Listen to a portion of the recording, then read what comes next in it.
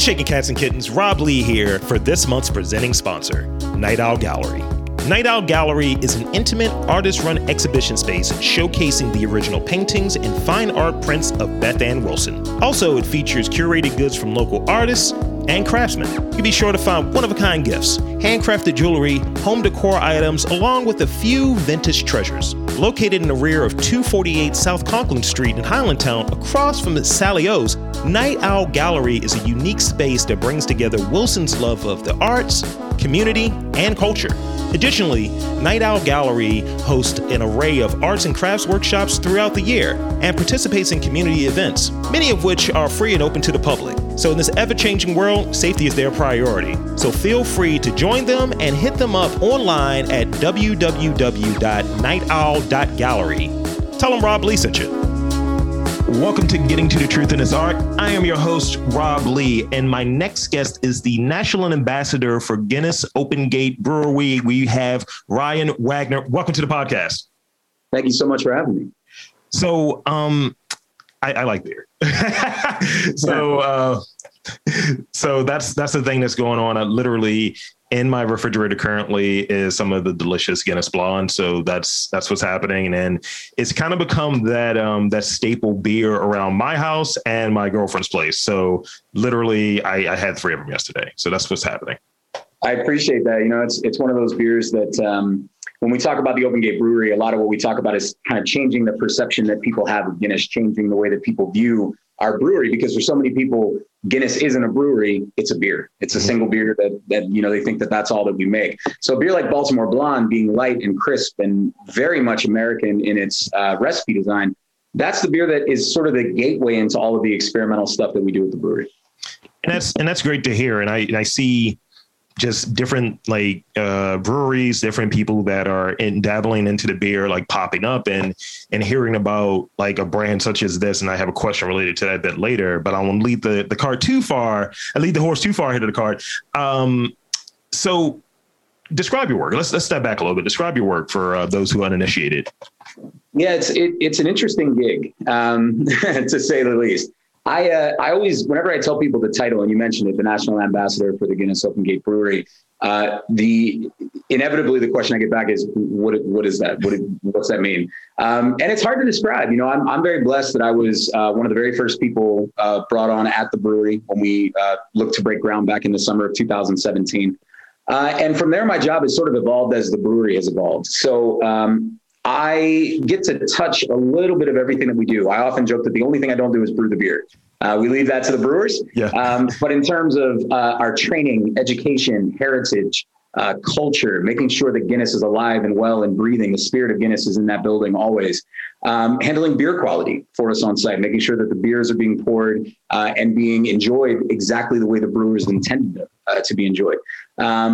So I train our entire staff. I work with our distributors out in the world to make sure that the beer is being sold the way that we hope it should be.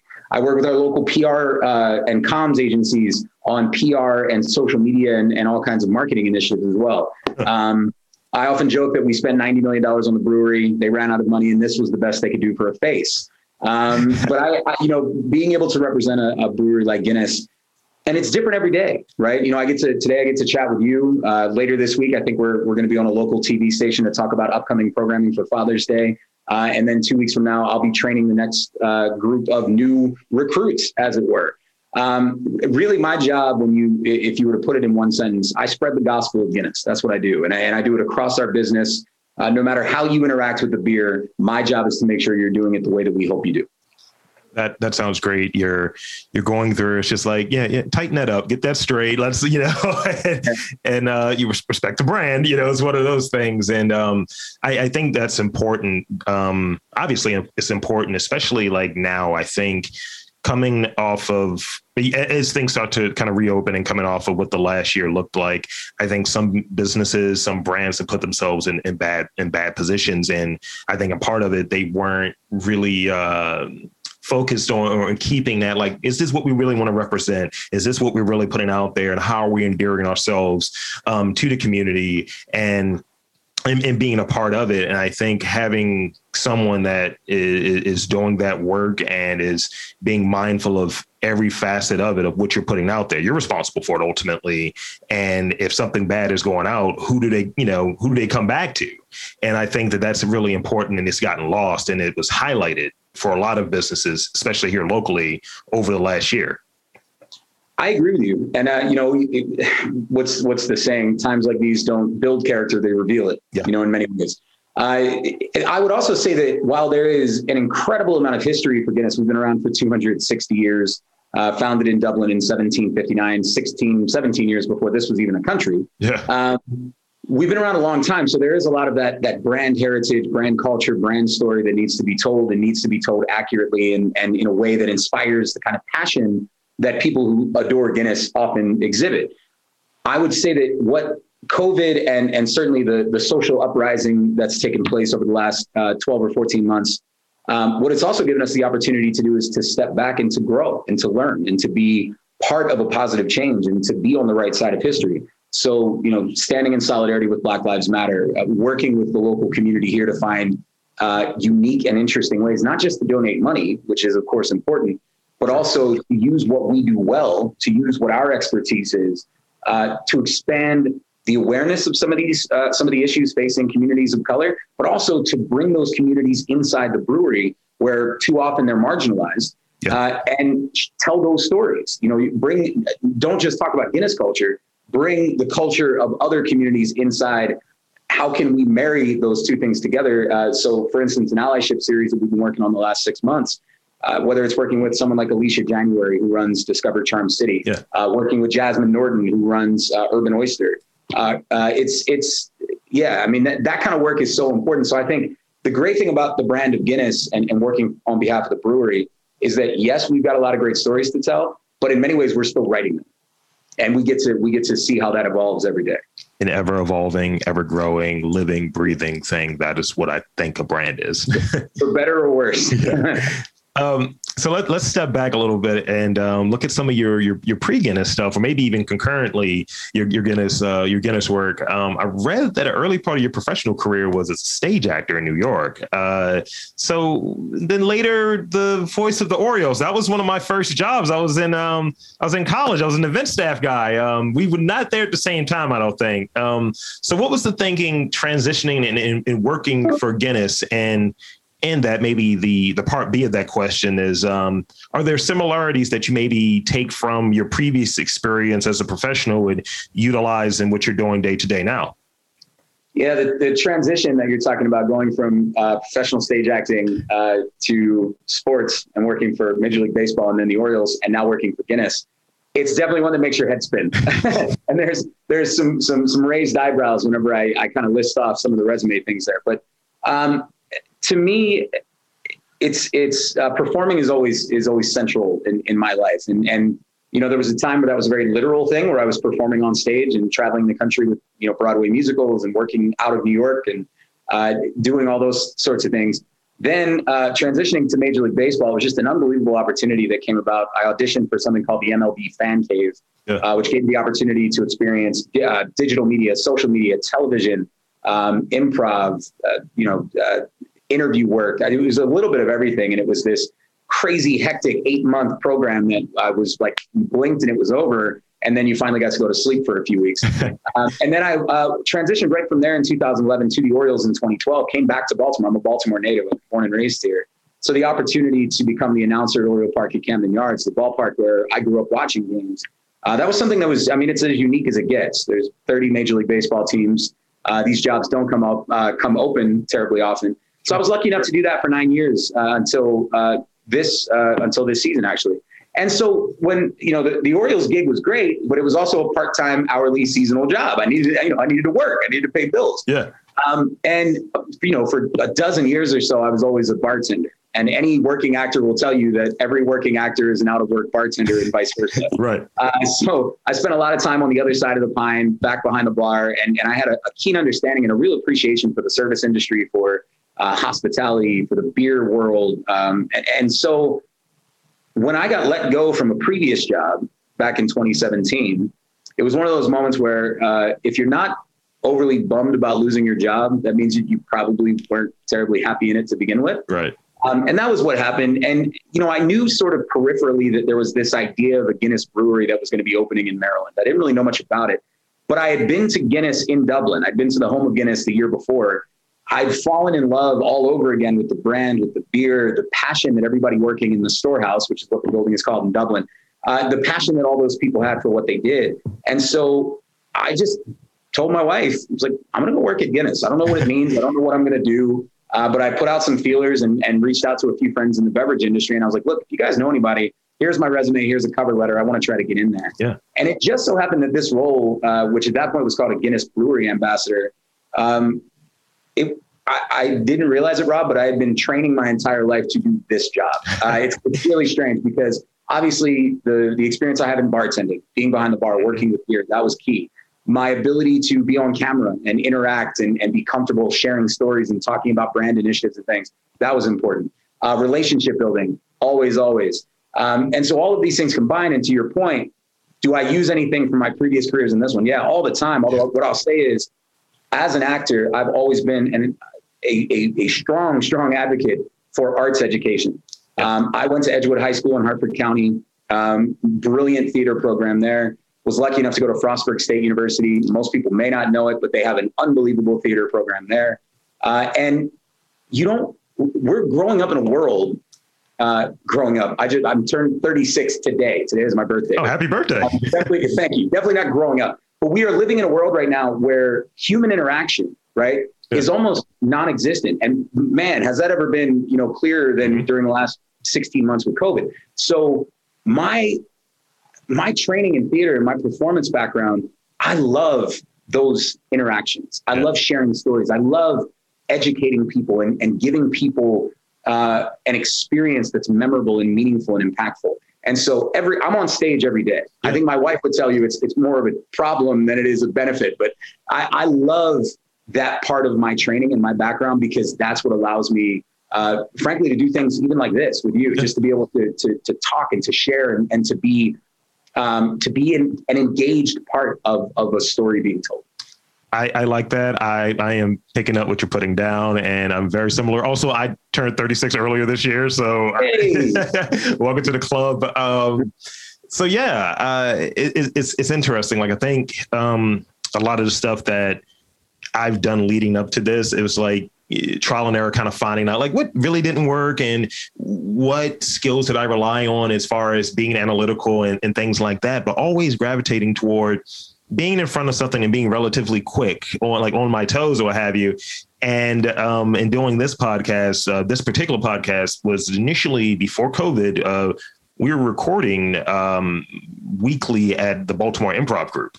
So I was always around improv guys and improv folks or what have you. And they were like, hey, will you go on stage? I was like, absolutely not. It's like, but you seem so quick. I was like, no. And it's like trying to balance being shy, but also having this kind of performance, charismatic kind of approach to things. And people will remark about it. It's like, I had no idea you were shy. I was like, I'm completely shy. Well, what's really funny, and again, my wife will tell you this. Yeah. I'm horribly introverted when I'm at home. Yeah. Like when I come home and the performance gets turned off, and I just sit quietly, and like I'm good. Yeah. And my wife will often joke, she's like, "You save all the good parts for everybody else. You get home and you're just like, yeah." So it is. I mean, there's a balance there, but the other big word that I often talk about with Guinness, it's actually one of our core sort of principles and pillars, is passion, right? And I think coming from a background in theater, and I'm sure you can understand this, talk about improv, talk about podcasting, these are passion things. You have to have passion for this type of work. And when it comes to theater, man, anybody that is an actor that's listening to this, who's done the work in New York, you better really like getting up every day and going to auditions and being told no over and over and over again. And I've worked jobs, I think we all have, where you don't find that passion. Yeah. And I got to tell you, man, the grass is certainly greener when you can get to a place where they not only inspire that passion in me, but the people I work with encourage it. They build on it. They want to see that, because if we exhibit passion in what we do, then what we share I mean, I talk about this all the time. Someone could be talking about something that you have not the least bit of interest in, but if they're talking about it passionately, you'll stick around and listen because that's where engagement comes from. And so passion is such a huge thing. And I think if I didn't have that experience in a career that was pretty much all passion, maybe I wouldn't have recognized it when I found it here again. I dig that. I love podcasting. I call myself a pod evangelist. I've been in different branding groups and workshops and things like that. You know how you had to chime in and mix with different folks and get an idea of what's going on in the scene. And I was like, I'm unabashed. I'm a pod nerd. I'm a podcast nerd. I love it. And I always extend and reach out to people who are trying to get into it because I respect this as the art form. And I see that it's a lot of stuff that's out there that I'm like, you guys aren't really doing it the service that it requires or what have you. So in a sort of watchdog way and having that interest and that passion for it, I definitely will talk to people and try to help them along their path and also be able to have conversations like this, despite if I were to see you in person, I'm like, oh, hey, Ryan, how's it going? I have one more Oriole question real quick. So you spoke about how cool it was and being in that role and kind of being the voice there. And I feel so crappy that I just wasn't there at the same time. I left in 2007 while I was at Morgan. It's like, as soon as I graduated, I was like, all right, Orioles, it's been real, guys. Yeah. So you were there when the team wasn't as good and you were there during that kind of ascend and making the playoffs, those Showalter years. Was there ever a time when you're doing maybe are you announcing the players and things like that? Mm-hmm. That was what I was. So was there ever a time where you put a little extra something on it? It was like, yeah, we got Adam Jones. Were you ever on that or? Yeah, I mean, I was a very boring public address announcer. I say that because, I have a lot of respect for Oriole Park at Camden Yards and the structure itself, what it's meant to the city. And I also love that it's a little old school. It's not big and flashy and lots of bells and whistles and lights and all that stuff. It's just kind of an old school ballpark, and it revitalized the way that ballparks were being built around the country. Yes. Why, if you look at every ballpark that's been built since, they're really similar. Yeah. There's certainly been some improvements that have been made over the last 25 years, and it's hard to believe that Oriole Park at Camden Yards, I think, is the 8th oldest stadium in baseball now. Mm-hmm. 2 different teams built a stadium after Oriole Park and have since built another new stadium, which is nuts to me. But I mean, there were times, and there were certainly guys. I mean, Jones, you mentioned Jones. Adam was a guy that when I was in the fan cave, that was one of his first couple of years coming up through the organization. I think he'd been with the Orioles for 3 or 4 years at that point. And he showed up to the fan cave representing the Orioles. And that was one of the few times that I was like, whoa, this is cool. And so his career with the Orioles kind of, I certainly didn't get paid as well and was not nearly the fan favorite that Adam was. But there was, a trajectory there where we both kind of came of age. And I think we might be the same age. Yeah. I think he might be older. So that part, guys like Adam Jones, my favorite part of the job was always announcing major league debuts, regardless of the team. If it was an Oriole, that was great. If it was somebody on the other team, just as cool. Because to me, again, you talk about passion, following your dreams, living your dreams, to be able to be a really small, tiny part of that guy realizing a lifelong dream. That was really cool. And there was one story that I'll always remember fondly. There was a guy, who made his debut with the Toronto Blue Jays. He was a catcher. His name's Luke Maley. Mm-hmm. And Luke was from Frederick, Maryland. And he happened to be in Baltimore with the Blue Jays and made his major league debut at Oriole Park in front of like 200 friends that had all showed up to see if maybe this was the day that he was going to get into a game. And I had a very, and again, nothing flashy, but a very simple mechanic whenever there was a major league debut, which was your attention, please, ladies and gentlemen, now batting for the Blue Jays and making his major league debut, blah, blah, blah, whoever it was. I got a letter from Luke, handwritten note the next day. That just said, I think it even said like to the PA announcer, dear PA announcer, because I'm not sure he knew my name. This is Luke Maley. I just wanted to let you know how much it meant to me and how much it meant to my family for you to announce that the way that you did, to draw attention to it and so on and so forth. So the big league debuts always gave me a little bit of butterflies and a little bit of the goosebumps, because that's such a unique, singular moment that I was able to play a very tiny part in. That's great. And you remember it. It's like that first hit, all of those different things. You remember those first. And that's the thing with that I've noticed with baseball. And my entry point with the Orioles and all of that stuff was the playoff game, Jeffrey Mayer, I'll move on. That was my entry point into baseball. And I think you've touched on it already. So if there are any other ones, feel free to add, or we can just move to the next question. But aside from what you've touched on, what other traits do you think make you successful in your day-to-day responsibilities? Yeah, I mean, passion is a huge one. Authenticity to me is really big. And those two kind of go hand in hand for me, because while passion is the single most contagious thing in the world, fake passion is the easiest thing to identify ever.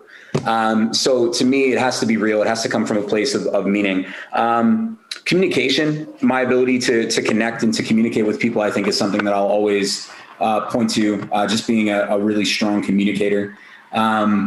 I'm a workaholic, man.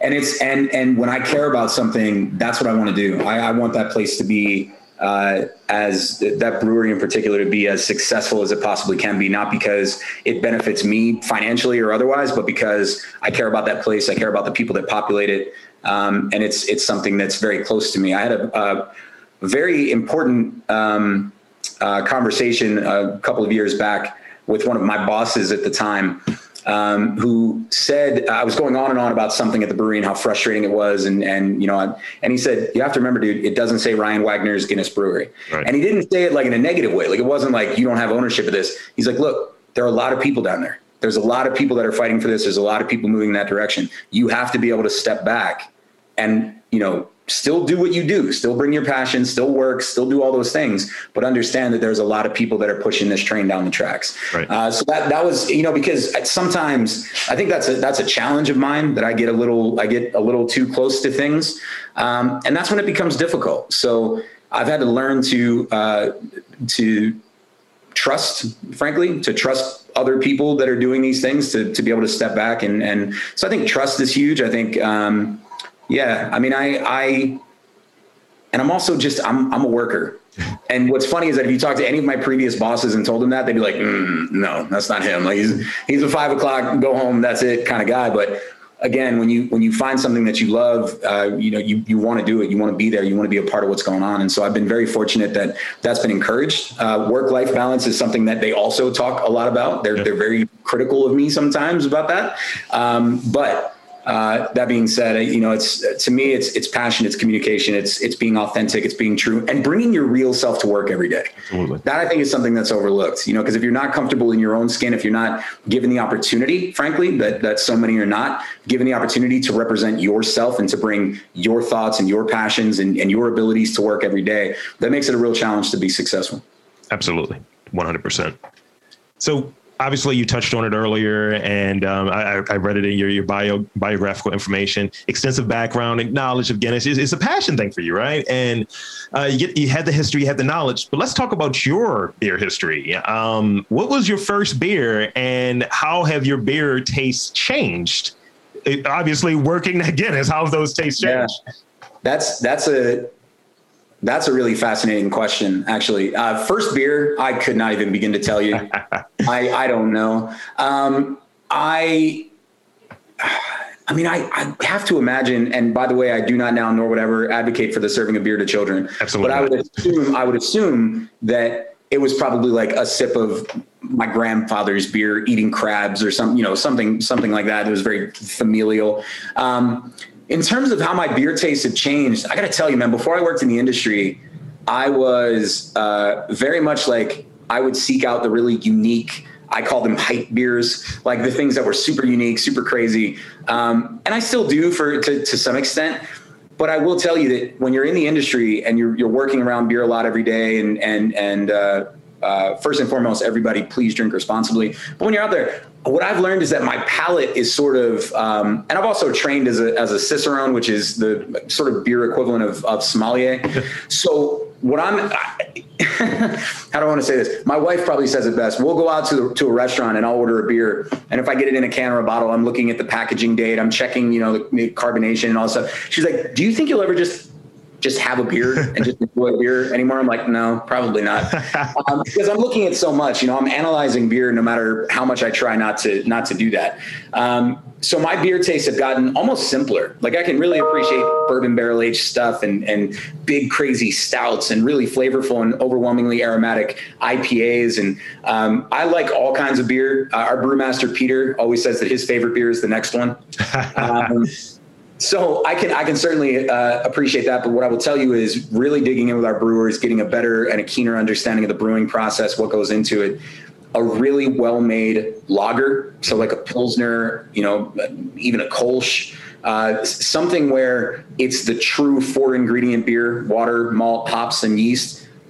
Nothing else is coming through. That's to me where the craft of brewing really lives. Yeah. And so that's what I've been on a real big lager kick lately. And I blame Todd Perkins, one of our brewers, who is the king of dad beers. We call those dad beers, but he's the king of those beers. And it's fun to sit with those guys as well and to really see them dig into the, analytical side of beer and gain a better understanding of what they look for when they drink beers. That's wonderful. My interest is even more piqued than it was writing the question. So being a Baltimore native and working with a really well-known brand that's now here, or has been here for the last few years, how does that feel? Share how that feels to be an ambassador from and being here and working in that capacity. It's a dream come true. I wear my Baltimore pride on my sleeve. It's you never have to wonder where I'm from. And I think that again, it's authenticity. I talk about Guinness in Dublin, and I'm very passionate about what we've built in Ireland and around the world. But this place being here, what are the odds? Right. I'm the luckiest guy in the world for a number of reasons, chief among them, the woman that I got to marry. But to be able to go to work every day and to, more often than I care to admit, prove people wrong about Baltimore, about our city, about our people, about what we represent, who we are. I did a musical, was lucky enough to do a Broadway tour of a musical and went to 49 states and almost every major city in this country. And so oftentimes when I would show up and they would ask me, where I was from, or I'd be wearing an Orioles hat or a Ravens shirt or Under Armour or something, Maryland flag, whatever it was. Like, oh, are you from Maryland? I'm like, yeah, from Baltimore. And then inevitably, more often than not, be like, oh, like The Wire. I'm like, no, not like The Wire. Like David Simon, you're a brilliant guy. I wish the show had been set in Pittsburgh. Like it's just something, right? I mean, because it's brilliant television, right? But that's what it is. Yeah. And I think that the representation or the expectation, I guess, that people have of Baltimore is so wrong. And so it's not at all the city that I know. And just like every other major city in this country, there are parts of Baltimore that are woefully underserved, that from a socio-political point of view have been underrepresented, underserved, and have been left behind, frankly, very intentionally. I mean, we could do a whole nother podcast about Jim Crow era economic regulations that caused what we see now in a lot of the cities around this country. Right. But when I talk about Baltimore, I talk about the most blue collar town I know. Right. I talk about a city that is filled with people who are desperately passionate and fiercely defensive about things that are ours. And so when my bosses, I'll never forget this, when I got hired, we sat down for, one of the first 2 or 3 chats. One of them said, what do you think about us picking Baltimore? And I said, you couldn't have put this in a better place, because here's what I know. If Guinness takes care of its community the way that they have done for 260 years all over the world, if they do that in Baltimore, the people of Baltimore are going to defend Guinness to the death. Yeah. The challenge is, the flip side of that is, the minute that we make a promise and don't follow through, or that we drop the ball in terms of community, they're leaving and they're never coming back, because we're fickle. Like you mess with us, we're not coming back. Right. So Baltimore City is just an unbelievable place to put this brewery, because first and foremost, the people that we get to hire. People ask me all the time, is the Guinness Open Gate Brewery a local craft brewery? No, I wouldn't say that. I got a lot of friends in the local craft industry who work incredibly hard and who are building this amazing community of breweries that we're lucky enough to be a part of. So I wouldn't say we're a local craft brewery, but to say that we're not a local story, I think is equally as disingenuous, because when you visit the brewery, everybody who made your beer is pouring your beer, is cooking your food, is serving your food, is keeping that place as disturbingly, immaculately clean as it is. All the people that are working on behalf of the brewery are local. Yeah. They're paying their bills here. They're putting their kids through school. They're putting themselves through school. They're showing up to work every day, representing not just Guinness, but representing all the things that are amazing about Baltimore and about this part of the world. So for me, how does it feel to be able to represent that?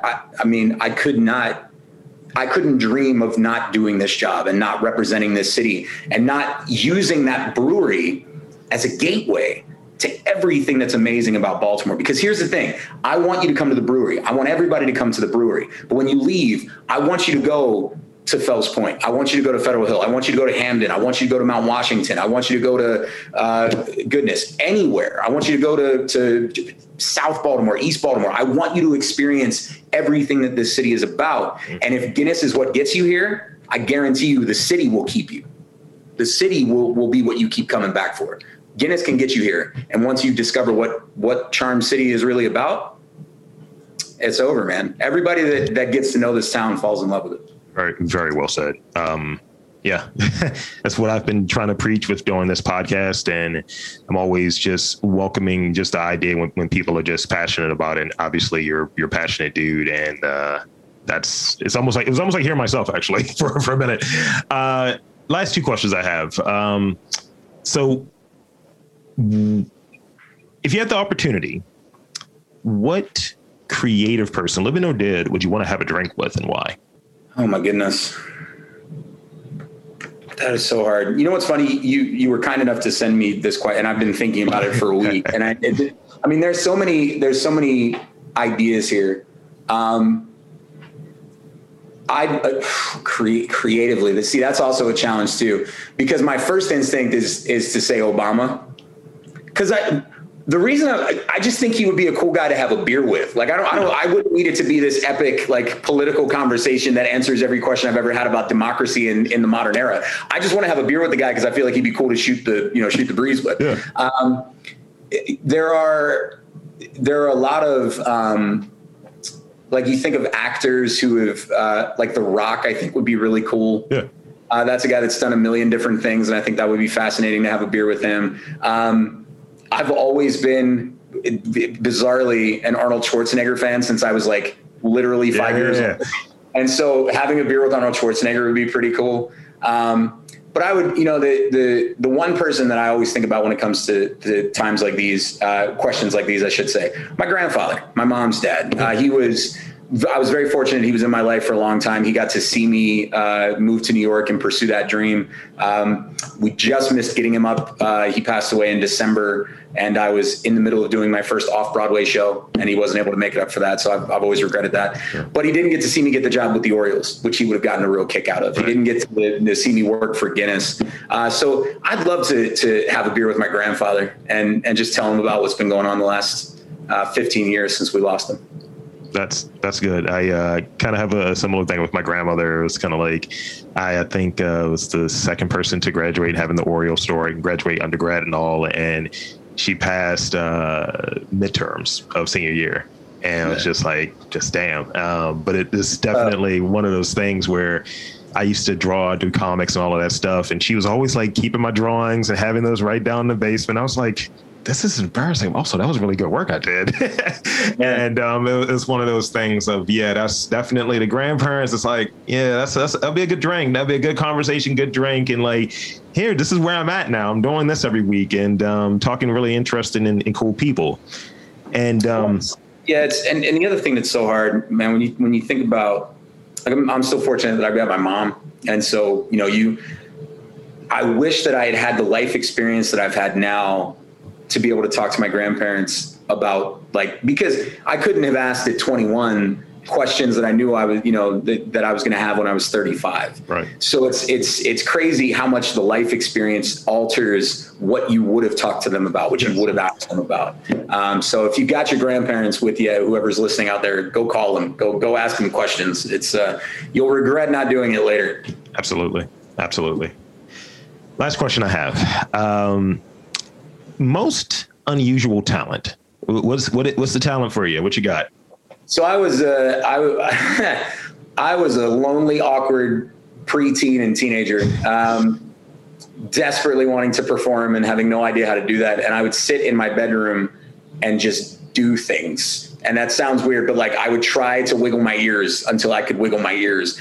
I would try to cross my eyes one at a time until I could do that. So I sort of trained myself. I can juggle.